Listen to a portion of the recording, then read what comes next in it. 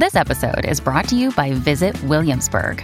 In Williamsburg, Virginia, there's never too much of a good thing. Whether you're a foodie, a golfer, a history buff, a shopaholic, an outdoor enthusiast, or a thrill seeker, you'll find what you came for here and more. So ask yourself, what is it you want? Discover Williamsburg and plan your trip at visitwilliamsburg.com. This episode of For Real is brought to you by TBR, Book Riot's subscription service offering reading recommendations personalized to your reading life. Looking for the perfect gift for the book lovers in your life this holiday season? Give the gift of TBR, Book Riot's subscription service offering tailored book recommendations as diverse and interesting as readers are. Choose from plans that allow your loved ones to receive hardcover books in the mail or recommendations by email as a one-time gift or year-long subscription, and sit back while our bibliologists do the rest. When your recipient redeems their gift, they'll complete a profile to tell TBR about their reading preferences and what they're looking for, and they can even connect their Goodreads account. Then we'll match them up with a bibliologist who will hand-pick recommendations just for them. Gifts start at just $16, so there's an option for every budget. TBR is produced in partnership with Print, a bookstore in Portland, Maine, so when you treat someone's shelf, you're supporting an indie too. Visit mytbr.co/gift to sign up today and give the bookish folks in your life a personalized, bookish experience they can enjoy without leaving their home. That's mytbr.co/gift.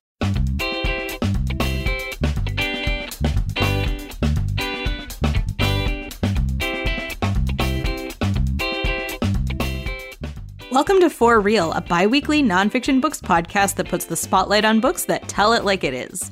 Or try to. We'll cover new releases, backlist finds, and more. For Real is a Book Riot podcast and is hosted by me, Alice Burton, and fellow rioter Kim Ukura. We're recording on Saturday, November 21st. Hi, Kim. Hello, Alice. How are you this week? We were talking right beforehand. I feel like time is wonky. It is, yeah. I don't know if it's just that there's so much to get done all of a sudden, but yesterday on Friday afternoon at work, I was like, well, it feels like Wednesday because my brain is like, there's still work to be done. Like, you still have to do things. It's not the end. Yeah, I don't know. How are you doing? Yeah, I feel similarly. Like, it just, like, time has sort of no meaning, but also it's moving very quickly, and it sort of hit me all this week how many things that we have at my day job have talked about, like, by the end of the year, we should have this thing done, and all of a sudden it's nearly December, and that is coming up. But then also, like, I have no actual plans, really, between now and the end of the year. So, yeah, it's been a strange time. Yeah.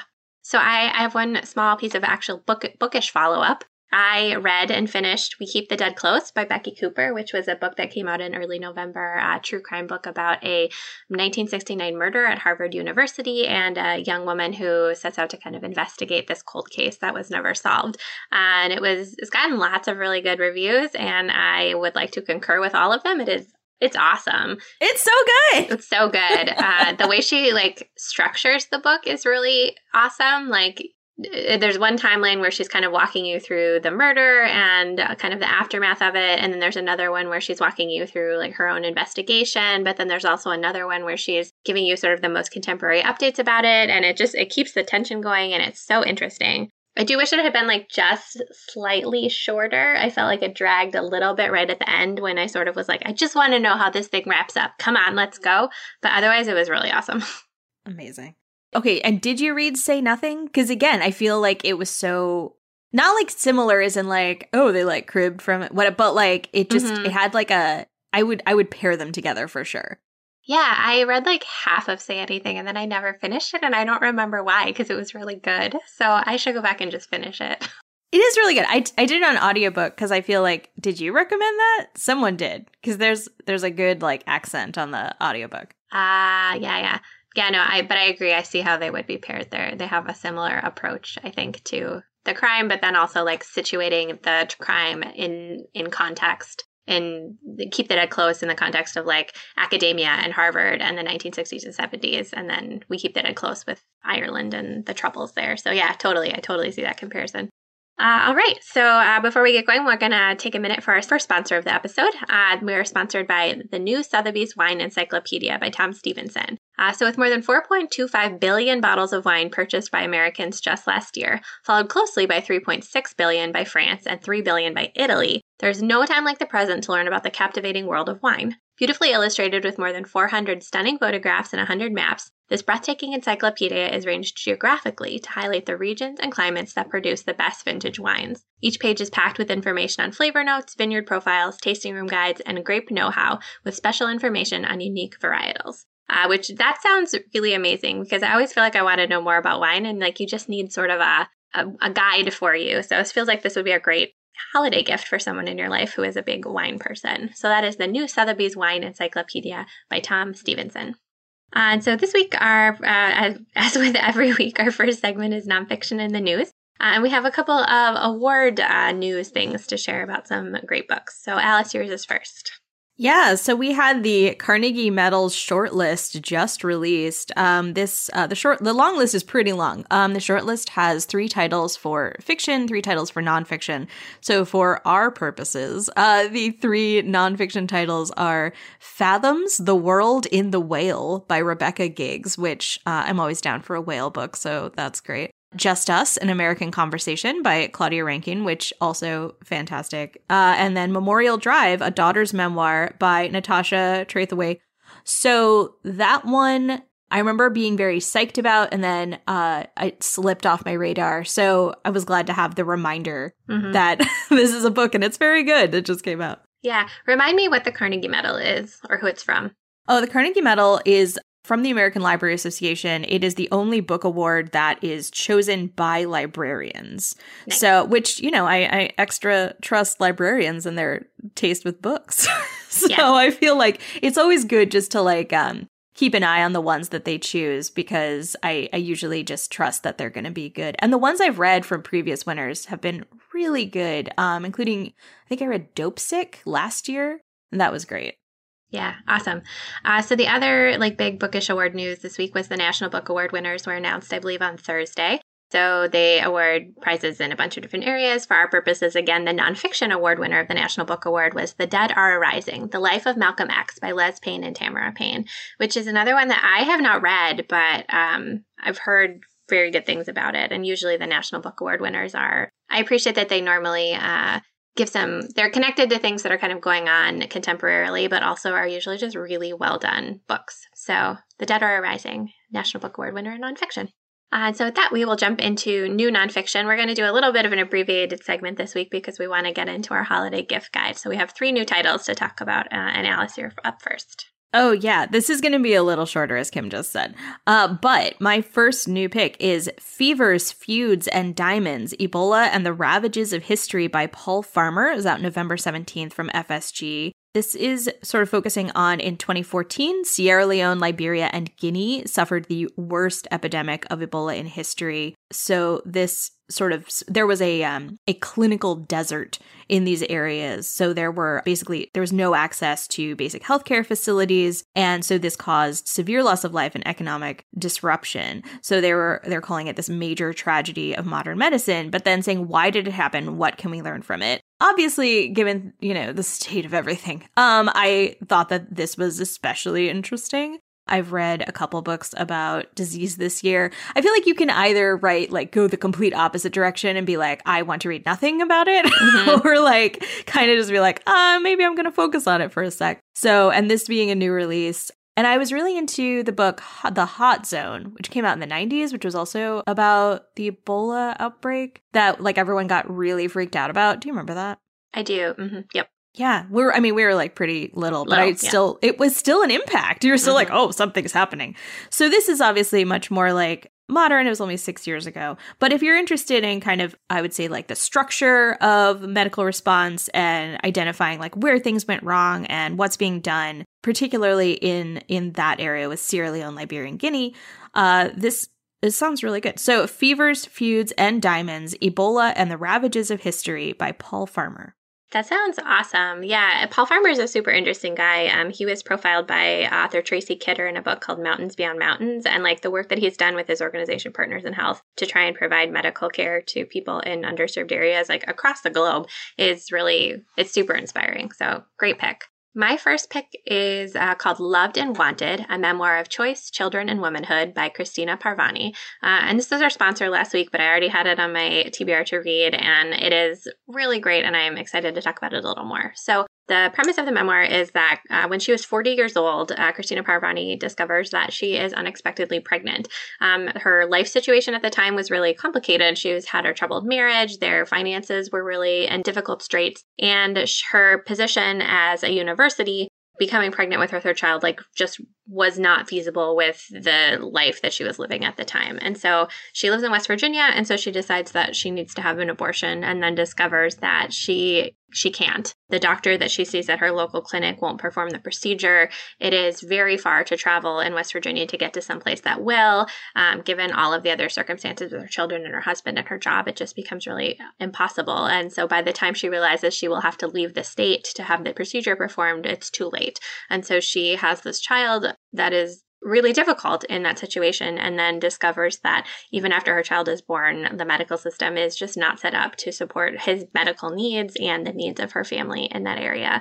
And so it's just kind of a look at motherhood and medicine and the politics around all of these issues. And regardless of your feelings on abortion, I think part of the thing that was really infuriating to me is like, this is a legal medical procedure, and yet she finds herself in a place in the United States where it is basically impossible for her to have this procedure performed for her, and then when she can't, she does not receive the support she needs to even make having this child feasible for her family. And so I think it's a really sobering book, but also one that it's really beautifully written, and I've found it very interesting. So that is Loved and Wanted, a memoir of choice, children, and womanhood by Krista Parvati. Oh, that sounds really good. Kind of super switching gears from that is I Want to Be Where the Normal People Are by Rachel Bloom. It was out November 17th from Grand Central Publishing. The second I got this galley, I read it. I was so excited for this book. And it's, it's kind of the typical, like, here are a series of comedic essays, but it's Rachel Bloom. So, so it's good. So this is basically saying that she has felt abnormal and out of place her whole life. And she goes through starting from childhood. She shares diary entries from when she was little, poetry and drawings. There is a sample resume for aspiring actors that is obviously, like a joke resume. And there's like a musical chapter. Like there's so many things, but there's also like a lot about mental health, a lot about being bullied in middle school, and kind of how those issues carried forward, I guess, with her throughout her life. There's definitely a good section about Crazy Ex-Girlfriend and how it got made, which I don't know if people were familiar with Rachel Bloom's like hilarious YouTube videos where she has her Ray Bradbury song, which was my #1 played song on Spotify for 1 year. And then kind of from that and that work that she did, she also talks about like her time in improv, but and her romantic relationships, which were challenging, I would say, to say the least. But the Crazy Ex-Girlfriend part's neat. She also talks about in that section how basically they snuck stuff past the censors. So it was like, oh, the censors challenged me on this, and so I gave them this, which was also like kind of dirty, but like it was fine. Like they for some reason they accepted that one because I kept forgetting it was on the CW. Yeah. So it was like this wasn't like a cable show. Do people still say cable show? I don't know. But anyway, it's really good. Because I got it as a galley, I didn't get to listen to it as an audiobook. I bet it would be really good as an audiobook, except of course then you don't get her drawings, but like you can look at you can't look at a copy in a bookstore, it's COVID, but you can like find them somewhere, I'm sure. So anyway, it's really good. I think it would be good for this time of year, just as like a little I don't know. I was going to say comedic memoir, but again, she does deal with some tougher issues in it. So it's a real mix, I would say. So that is I Want to Be Where the Normal People Are by Rachel Bloom. That sounds really good. And I have to say, I do love the cover of it as well. It's very funny. Oh, yeah. It's like those books that were out in like 1994 in grade school. Yeah, it looks almost like a Babysitter's Club book title in like the way that it's illustrated and stuff. But then also like, yeah, it's just very funny. Yeah. She is a creative genius. I'm just gonna say it. Throw it out there. Okay, so our second sponsor, let's get into it. It is A Drop of Midnight by Jason Diakite. At the heart of a black man beats the blood of his ancestors. Born to American parents in Sweden, Jason Diakite grew up between worlds, riding a cultural and racial divide. It was a no man's land that left him in constant search of self. Even after his hip-hop career took off, Jason fought to unify a complex system of family roots that branched across continents, ethnicities, classes, and eras to find his sense of belonging. What he found was a story only he can tell. You can read or listen to this memoir for free with Prime, and that is Amazon.com/A Drop of Midnight. Jason Diakite is one of Sweden's most well-known hip-hop artists. He was born in Lund to interracial American parents, and his memoir, A Drop of Midnight, has sold more than 100,000 copies in Sweden. That's amazing. I know. Like, dang. Also, I really love that title. So again, to check that out, you can go to Amazon.com/A Drop of Midnight. Sounds awesome. Great sponsor. So now we are getting into the meat of this episode, which is our holiday gift guide. So we have gotten some questions from listeners about books either for themselves or for family members. And so we're going to read those questions and then recommend some titles that might make holiday gifts for themselves or the people in their lives. So I'm really excited about this. We got some really great questions. Yeah. So question 1 is from Clem, saying, being isolated for so much of this year makes me want to expose myself to people with different experiences and expand my point of view a bit. A couple of the blind spots that I need to work on are I am cis. My understanding of transgender experiences is superficial, and I would like to deepen it. I would prefer a personal story to a didactic book if possible. I heard the recommendation for tomorrow will be different, and I wonder if there are other memoirs you would recommend. Yes, we have some we could recommend. Kim, do you want to go? Yes. My pick is Stuck in the Middle with You, a memoir of parenting in 3 genders by Jennifer Finney Boylan.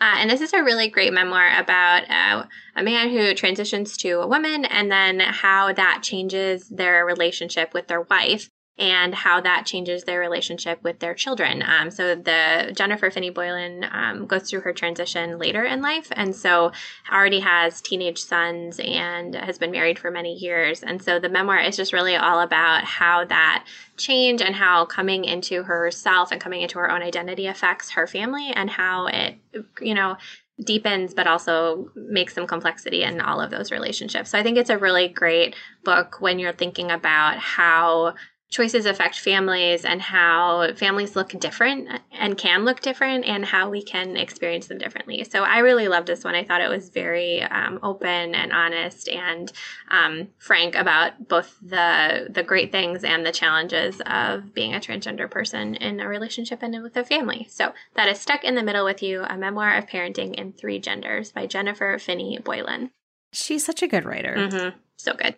She has a bunch of books. But yeah, that seems like the best one, definitely, for this question. And then my pick for this was Redefining Realness, My Path to Womanhood, Identity, Love, and So Much More by Janet Mock. This actually was, pretty much only read books, I think, by Jennifer Finney Boylan. And this was really helpful for, kind of hammering home that idea that there is not just one story and there is not just one path to something. So I would say Finney Boylan comes to things with a pretty privileged background, right? Like she is a professor, she's white. And I think that the transition, there are some things that were a little easier. I don't think that that's a challenging thing to say.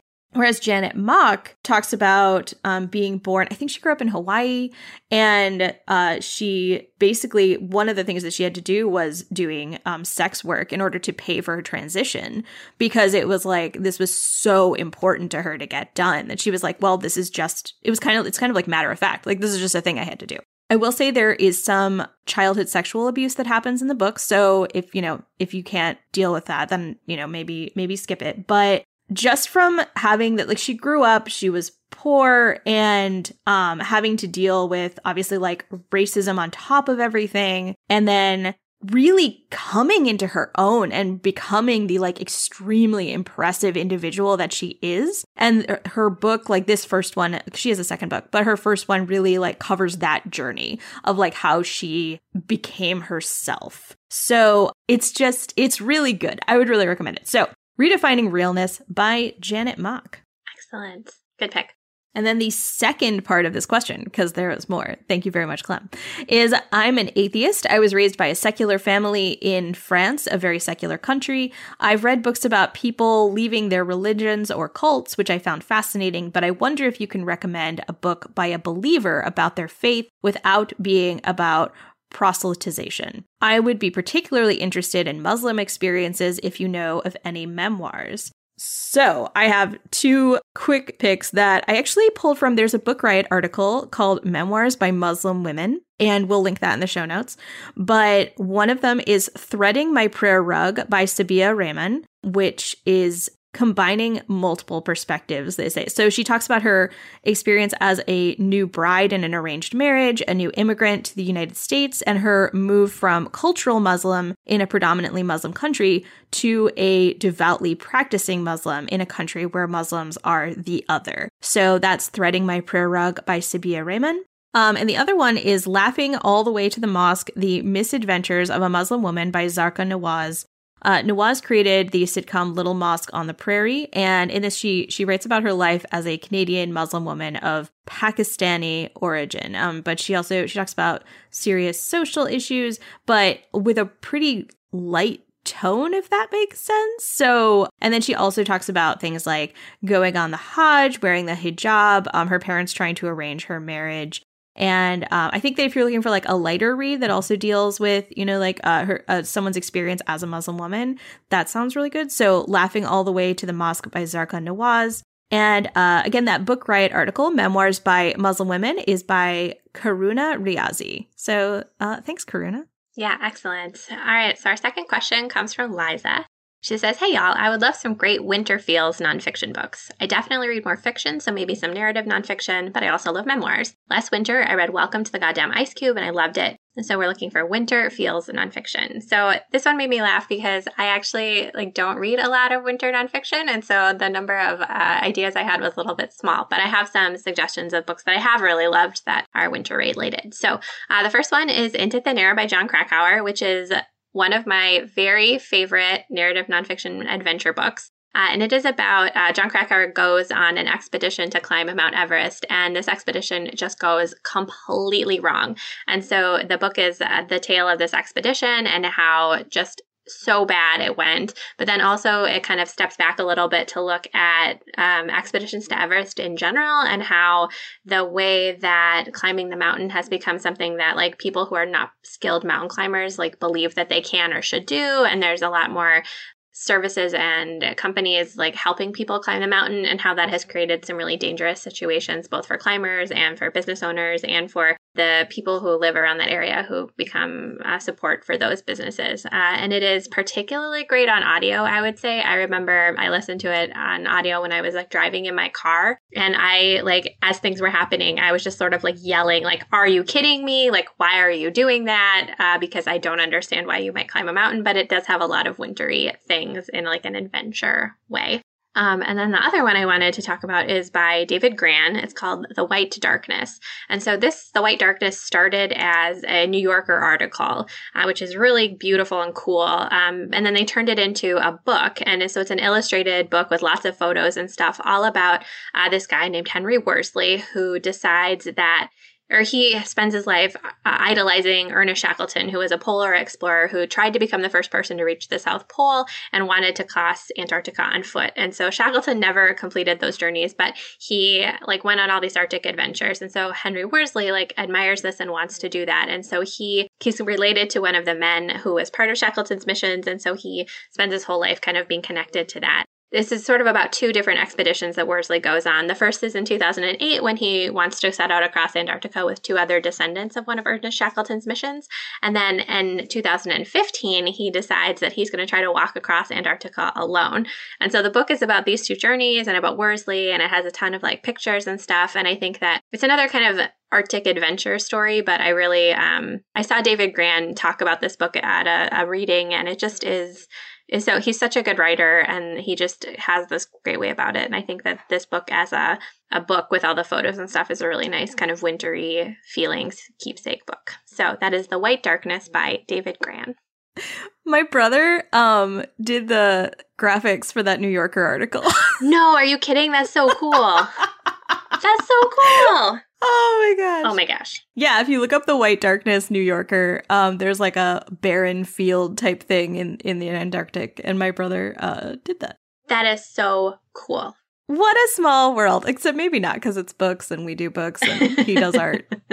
Okay, the next question is from Allison. Looking for a book for my mom for Christmas. She likes shorter nonfiction and a variety of topics, but seems to gravitate towards outdoors, science, and faith. This year, she loved Over the Edge, Death in the Grand Canyon, Stiff by Mary Roach, and movies like Night of the Grizzly. Also, my little brother lives in Mexico, so something related to Mexico could be fun, too.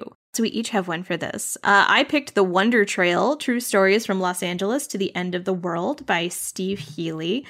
Steve Healy wrote for The Office and 30 Rock. And he's very funny. He's also, for people who are familiar with 30 Rock, he was the Jerem in That's Not That Much Cheese in 30 Rock. And he is also in like some background photos in The Office, like when they had camp.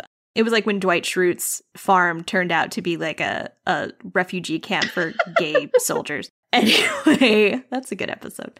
So he decided, he does some travel books. And in this one, he decided to go from Los Angeles to almost the very tip of southern part of South America. So he starts in Los Angeles, he goes to Mexico City, to Oaxaca, he goes to ancient Mayan ruins, and across the Panama Canal to Colombia, and it's just like, it's literally like going south. He stops at Cusco and Machu Picchu, the Galapagos Islands, the Atacama Desert of Chile, Patagonia, and it's just like his stories as he's doing this. So it also, it is very much like a travel log thing, but I remember the part in, the reason that this came to mind is I remember the part in Mexico City really sticking out. So again, that is The Wonder Trail, True Stories from Los Angeles to the End of the World by Steve Healy. Excellent. That's a really good pick. That sounds really fun. So my suggestion for this one is The Ghost Map, the story of London's most terrifying epidemic and how it changed science, cities, and the modern world by Steven Johnson, which potentially if you're like not into like disease books at the moment, this one may not be a great pick, but I think it's a really interesting book and it fits a lot of what you were looking for. So this book is about the summer of 1854 in London. And at the time, the city just like didn't have a lot of infrastructure and, garbage removal, clean water, sewers, anything like that. And so it was also a breeding ground for diseases. So there's this cholera outbreak that takes hold, but nobody can figure out why it's happening. There's all these theories about if it's airborne or whatever, and nobody can figure it out. And so in the book is about a physician and a local curate who try to get together and figure out the cause of this disease that is wiping out particular neighborhoods. And so in kind of exploring their quest to understand this, Steven Johnson writes about like the history of cities and the spread of disease, how cities like grew, how scientific inquiry works, and all of those different things, and just about them solving this medical mystery and then saving a lot of people. So it's a pretty quick read, I remember, and it's just really interesting. And Steven Johnson is such a good writer. He kind of has a really nice way of taking particular stories and then like giving them some sort of like bigger context, so you feel like you're learning about a lot of things while you're also very invested in this mystery story that they're solving. So that is The Ghost Map, the story of London's most terrifying epidemic and how it changed science, cities, and the modern world by Steven Johnson. Steven Johnson is also a real big nerd. If you read that book, yeah, you'll just get the, I remember he just kept being so like focused on, well, a lot of people think this, but the real answer is this. And here's why. And he was like using research, right? Because he was like, everyone thinks that it changed immediately after Dr. Jon Snow discovered the origin of this pandemic, or epidemic. But no. And here is the real story of how it changed. And yeah, I liked that book. It's real nerdy. All right, so our next question comes from Caroline, and she says, last holiday season, you recommended me both Beck Dory Stein and Alyssa Mastromonaco's books, and I loved them both. From the Today Show or shows last week, she just added Stacey Abrams to the TBR. I'm in the UK and I hadn't heard of any of these before listening to the show, so my request is more books by badass women who I maybe haven't heard of before here in England. Not necessarily politicians, maybe sports people. The only U.S. female sports star I know is Megan Rapinoe, or from any other walk of life. So I have 2 suggestions. First of all, I'm so excited that you liked Beck Dorey-Stein and Alyssa Mastromonaco's books. They are both Obama-era administration memoirs, and I love them both quite deeply. So that's very exciting. My first suggestion for this additional books by badass women is the first one is Forward, a memoir by Abby Wambach. And so Abby Wambach is a soccer star. She played for the United States in the World Cup several times and in the Olympics. And this memoir is just her personal story. So she, as a young person, she played on boys soccer teams because she was just like too much for girls soccer teams at the time. And there wasn't a lot of girls soccer teams even to play on. She eventually becomes the world's highest goal scorer, men or women, in the history of soccer. She, is part of the 2015 World Cup championship team and all sorts of different things. And so this memoir is about like those professional successes, but also about her personal and inner struggles to reconcile different parts of her life. So she's a big competitor. She's a daughter. She's a leader and a wife, but she's also gay. And so her coming out story is part of this. She struggles with depression and mental illness and substance abuse. And so that's part of this story too. And I listened to it on audiobook earlier this year, and I really loved it. It is such an open and honest book. She really is. She's just so transparent about her life and the things the mistakes that she's made, and also like the things that she has wanted to do. And she's not shy about her competitiveness and about wanting to be the best at things. And I really like that. And I think I listened to this one right around. I don't remember why I picked it up. I think there was something going on with soccer at the time, and I was sort of interested in soccer. And it's a really great soccer book, but it's just a really great memoir in general. So I highly recommend this one, Forward, a memoir by Abby Wambach. And then the second book I want to recommend is from the world of technology, and it's called Reset, My Fight for Inclusion and Lasting Change by Ellen Pao. And so Ellen Pao, in 2015, she sued a Silicon Valley venture capital firm for workplace discrimination and retaliation against women and other groups. And so this suit, when it came out in 2015, just really shocked the technology world. It was part of exposing toxic culture and all of those different things about that were happening in technology that are happening in lots of other places. But her lawsuit was one of the first ones that really brought this to light. And so she lost the suit, but she really impacted conversations at technology offices. And so that's why this one is important. She's a daughter of immigrants. She went and earned multiple Ivy League degrees, was one of the most powerful women in technology until she kind of pushed back against what she was seeing. And then she struggled for a while after that to do that. And so this book is kind of about the lawsuit, the changes she tried to make in technology representing women. She, when she was CEO of Reddit, she banned revenge porn and unauthorized nude photos and shut down parts of Reddit over online harassment. And so it's just about kind of all of this, women and technology and inclusion in Silicon Valley. And I read this one and I just thought it was really stunning. She's she's just a really interesting person. And I think the inside look she gives at some of the challenges that are happening in Silicon Valley for women is really, really interesting and kind of sobering. So that is Reset by Ellen Pao. And just as a side note, Abby Wambach is married to Glennon Doyle. Yeah. Whose books my wife enjoys very much. Yes, she's another badass. Her book this year is Untamed. I liked it a lot. Yeah, Michelle, my wife also really loved it. Okay. Question from Jocelyn. For the holiday recommendation show, I was hoping to ask for some recommendations for myself. That's great. We totally approve of that. My job will be going part-time for the month of December. I want to use that time to do reading. Okay, I'm looking for recommendations of books that will introduce me to the history of a country I am not already familiar with. It can be a straightforward history, or it can come at an issue sideways. For example, I read The Golden Thread by Ravi Somaya this summer. It provided me with info about the DRC. I prefer to learn about Africa, South and Central America, Asia, or the Middle East. Eastern Europe would be fine too, but please no North America or Western Europe. I totally understand. Other history or history-ish books I have enjoyed include Say Nothing, Mudlark, and How to Survive a Plague. Ooh, I liked Say Nothing and Mudlark, so I should check out How to Survive a Plague. Okay, I have recommendations for you. One is The Silk Roads, A New History of the World by Peter Frankopan. So Frankopan is the director of the Oxford Center for Byzantine Research. And this book, it's basically just been lauded, I think. I mean, I don't want to overspeak. Maybe someone's disliked it.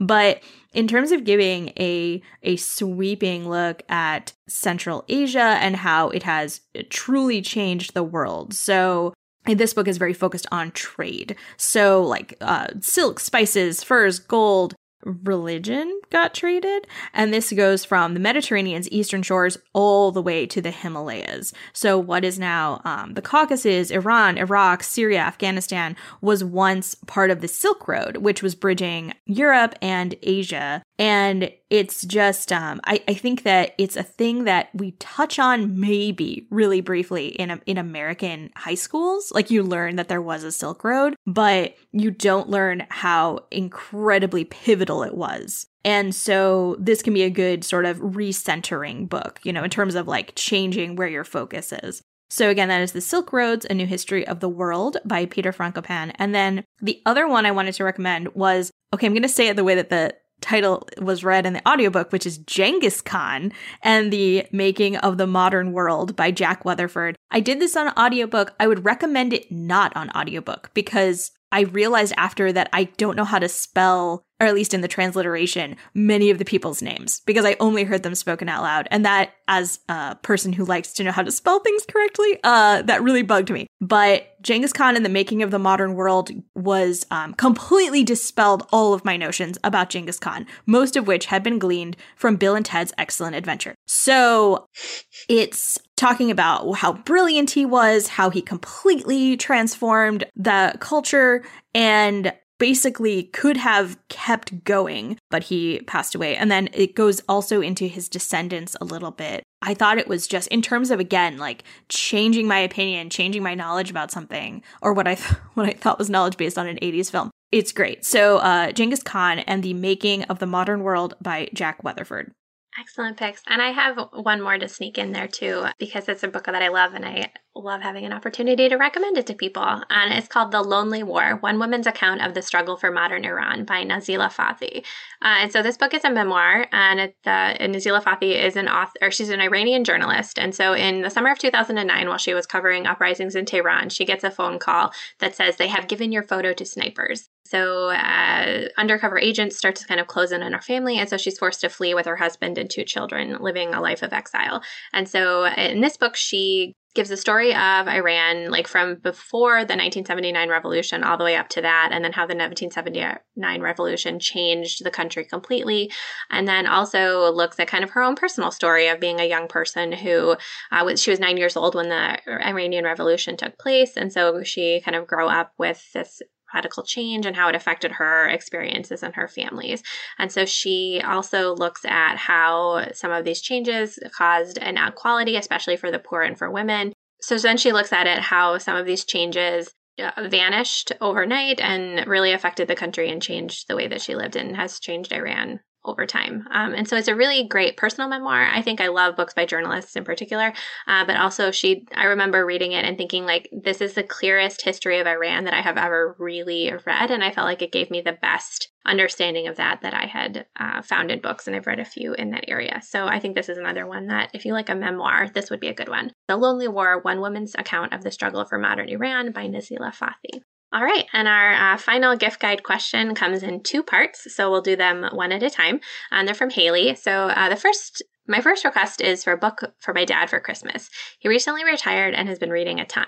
I love this, by the way. So we've started a kind of book club where we both read books about a building or a structure. I'm a structural engineer, so it's been fun to talk about these books and geek out about buildings when he's done.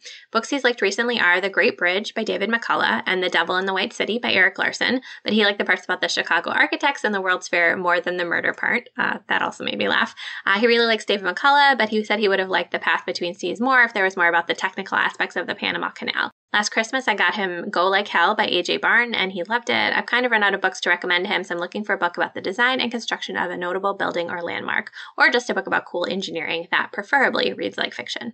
everything about this recommendation makes me smile. So I'm excited to recommend a couple books. Alice, you're up first. Yeah. So when I saw that it was focused on buildings or like how they were built, I was like, I have read one book about that sort of thing. And it is Eiffel's Tower, the thrilling story behind Paris's beloved monument and the extraordinary World's Fair that introduced it.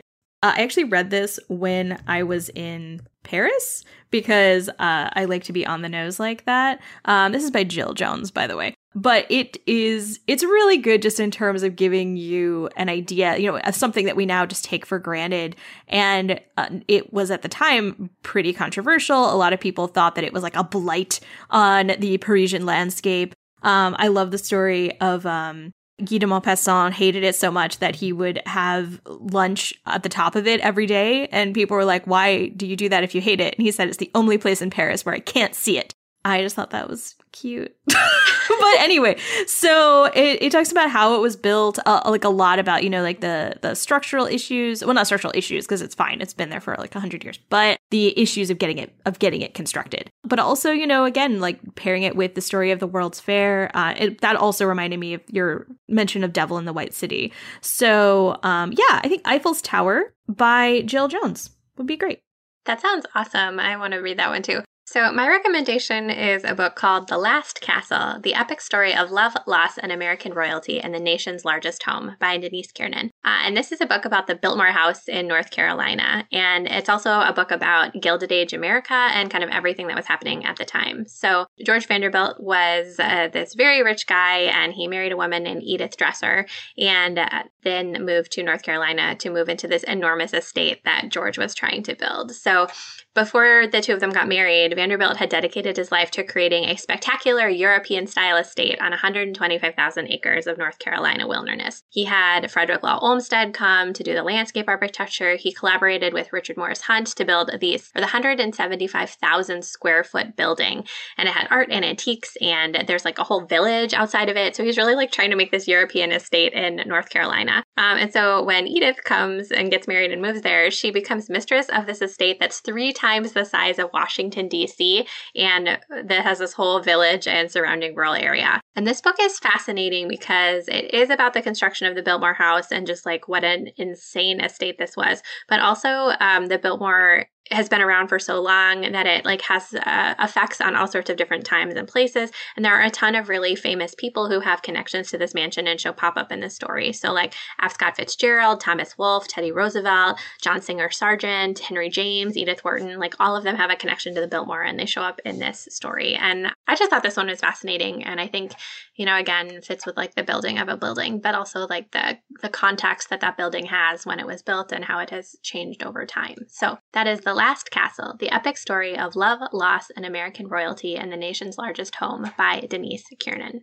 And then the second part of Haley's question is, my other request for a recommendation is for my brother. He mostly reads nonfiction, and I'm drawing a blank on what to get him. He's a geologist that loves to fish, so anything nature-related would be ideal. He's read some Bill Bryson, but didn't really like it. I understand. Some books that he liked recently are The Feathered Thief by Kirk Wallace Johnson and Chesapeake Requiem by Earl Smith. He recently read The Pioneers by David McCullough and said he didn't like it, or he didn't like that it felt like it erased the Native American history in the area. So I've been looking for something that will make up for that. He lives in the foothills of Appalachia, and so he's very interested in learning more about that area as well. So I really took the nature theme and ran with it for this recommendation request. And I recommend The Book of Eels by Patrick Svensson. This was nominated for a bunch of awards this year, I think. But it's translated from Swedish and is A+, especially if you're looking for nature, but also something like, how like H is for hawk was about hawks, but also not about hawks. Mm-hmm. Like, if it's like that. So it's chapters about his father and eels. So talking about, because his father was obsessed with like fishing for eels. So it would like talk about like, you have this personal element, but then also he goes into like Aristotle, who thought that eels just emerged from mud, like were made, like were made from mud. Sorry, I don't like Aristotle. He sucked. And then Freud spent a lot of time looking for eel testes through a microscope as a teenager. And he also talks about the eel in literature, which I just love books that do this, right? Where you like have a topic, a really specific one, and then you go back through history and talk about like how people thought of it, how that's changed, how it showed up in like well-known people's lives. And then I love nature. So that those things combined make me a big fan of this book. So again, it is The Book of Eels by Patrick Svensson. Excellent. That sounds really fun. So I'm actually going to recommend a book that I have not personally read, but when I was reading about all the things your brother's interested, like this one that's on my TBR that I just haven't picked up yet, really felt like it was a good fit. So I'm going to have to just read a little bit from the book jacket because I haven't actually read it yet, but it's called Trace: Memory, History, Race, and the American Landscape by Laurette Savoy. This is a book that uses personal journeys and historical inquiry to explore how America's still unfolding history and ideas of race have marked its people and its land. So I'm just going to read part of the book jacket because it's really good. So, sand and stone are Earth's fragmented memory. Each of us, too, is a landscape inscribed by memory and loss. One life-defining lesson Laurette Savoy learned as a young girl was this: the American land did not hate. As an educator and Earth historian, she has tracked the continent's past from relics of deep time, but the paths of ancestors toward her, paths of free and enslaved Americans, colonists from Europe, and peoples indigenous to the land, led largely eroded and lost. And so this is a book that kind of looks across the United States to try and understand national history and the past and voices that haven't been heard through Earth historian and geology and that kind of thing. So I read a couple of reviews and it just sounded really beautiful and interesting, and I just haven't really gotten to pick it up yet, but it felt like it would fit in with a lot of the kinds of things your brother is interested, both in his job and also kind of the missing pieces that, this book actually came out in 2016, but I felt like it would fit in with a lot of what your brother was talking about. So that is Trace: Memory, History, Race, and the American Landscape by Laurette Savoy. That was really fun. Those were all like really good questions. And I appreciated all of the detail in them, and your families all just sound like such fun and interesting people. So thank you so much for taking some time to write in and ask for recommendations.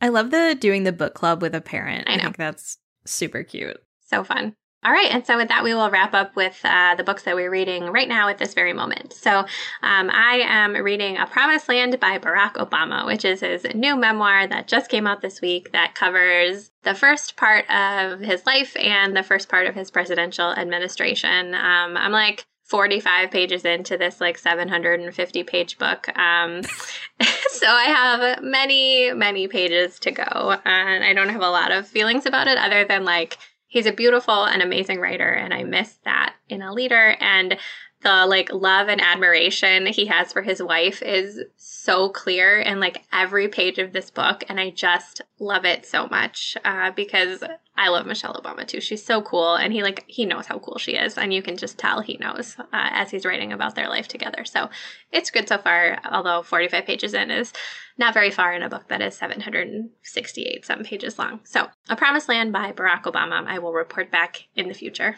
I believe in you. I just rewatched his Between Two Ferns with Zach Galifianakis. So good. And there's the part where he like Zach calls him a nerd, and he's like, "Do you think Michelle would choose a nerd?" And it's just like, oh gosh, it's so good. Okay, I literally have like 4 pages left of The Vanishing Half by Britt Bennett. We had it for book club. I think I still had like 90 pages left, which if anyone from my book club hears this, I'm sorry, but it's really good. I mean, that's just what everyone says about it, and it's true. It's a really, really good book. So great job, Britt Bennett. I want to read The Mothers now. And with that, you can find us on social media. I am at It's Alice Time, and Kim is at Kim the Dork. Our amazing audio editing for this episode was done by Jen Zink. Thank you, Jen, so much. And if you feel so inclined, we would love it if you would take a minute to rate and review the podcast on Apple Podcasts. That helps people find us more easily. And while you're there, you can subscribe so that you get new episodes the very minute that they come out. And so with that, I am Kim Ukura. And I'm Alice Burton. And we thank you for listening to this week's episode of the For Real Podcast.